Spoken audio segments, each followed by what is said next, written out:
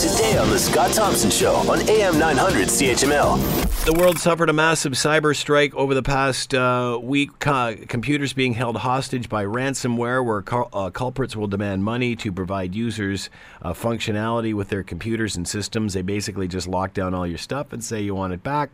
You pay the money.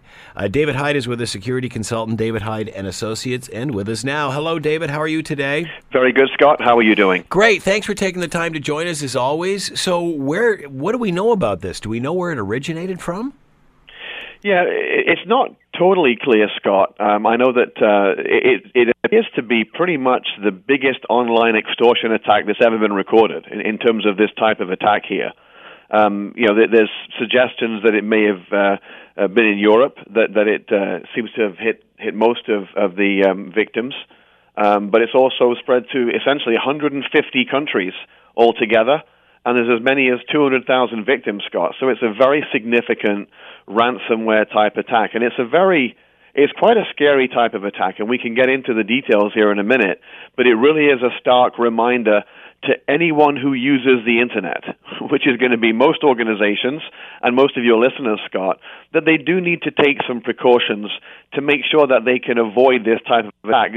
You can never prevent everything, Scott, but you can sure make it much, much less likely that you'll be targeted with a few fairly straightforward steps. In the past, when we've heard of hacking, specifically involving the U.S. presidential election, all eyes were on Russia. It was government sort of espionage of some extent. Is that what this is here, or is this private criminal activity, independent criminal activity? You never know, Scott, if there's not, I'm going to call it a bad actor in the background, whether it's a government or some kind of a shadow-type organization or group. Obviously, this was some type of hacking entity that was able to plant this type of an attack or ransomware attack.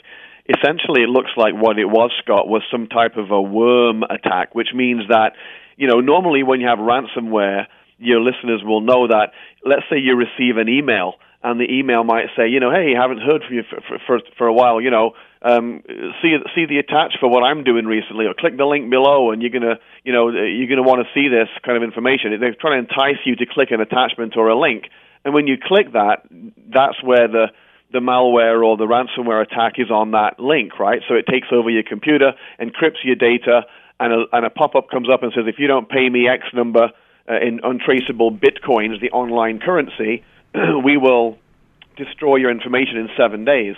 And every day or a few days that you wait, the ransom goes up. So often people just pay it. The data is encrypted, you can't get to it. But the second kind of scarier way it can work, Scott, is when it's like a worm, which essentially means that the hackers find a vulnerability in a network. So, for example, this one here was a vulnerability in the Microsoft Windows platform, where they were able to identify a vulnerability, and all they needed to do was get onto computers that, and it would spread, across a whole network, like a whole organization. That's why you saw in the UK, the National Health Service, which is the national, hospital and healthcare network across the country. Many of those institutions got hit because they hadn't kept the patches up on their Microsoft servers. They've not kind of kept current, not put the latest fixes, if you will, in against that system, and that's where this malware will attack that weak link. So this is the scarier version. It's called a worm or a worm-like attack, where it spreads across the network, and there's no human activity required. You haven't got to click a link, or you haven't got to do something. So this is the scarier version, and again, it comes down to a few simple things to try to prevent these things from occurring, Scott. Want to hear more? Download the podcast on iTunes or Google Play and listen to The Scott Thompson Show weekdays from noon to 3 on AM 900 CHML.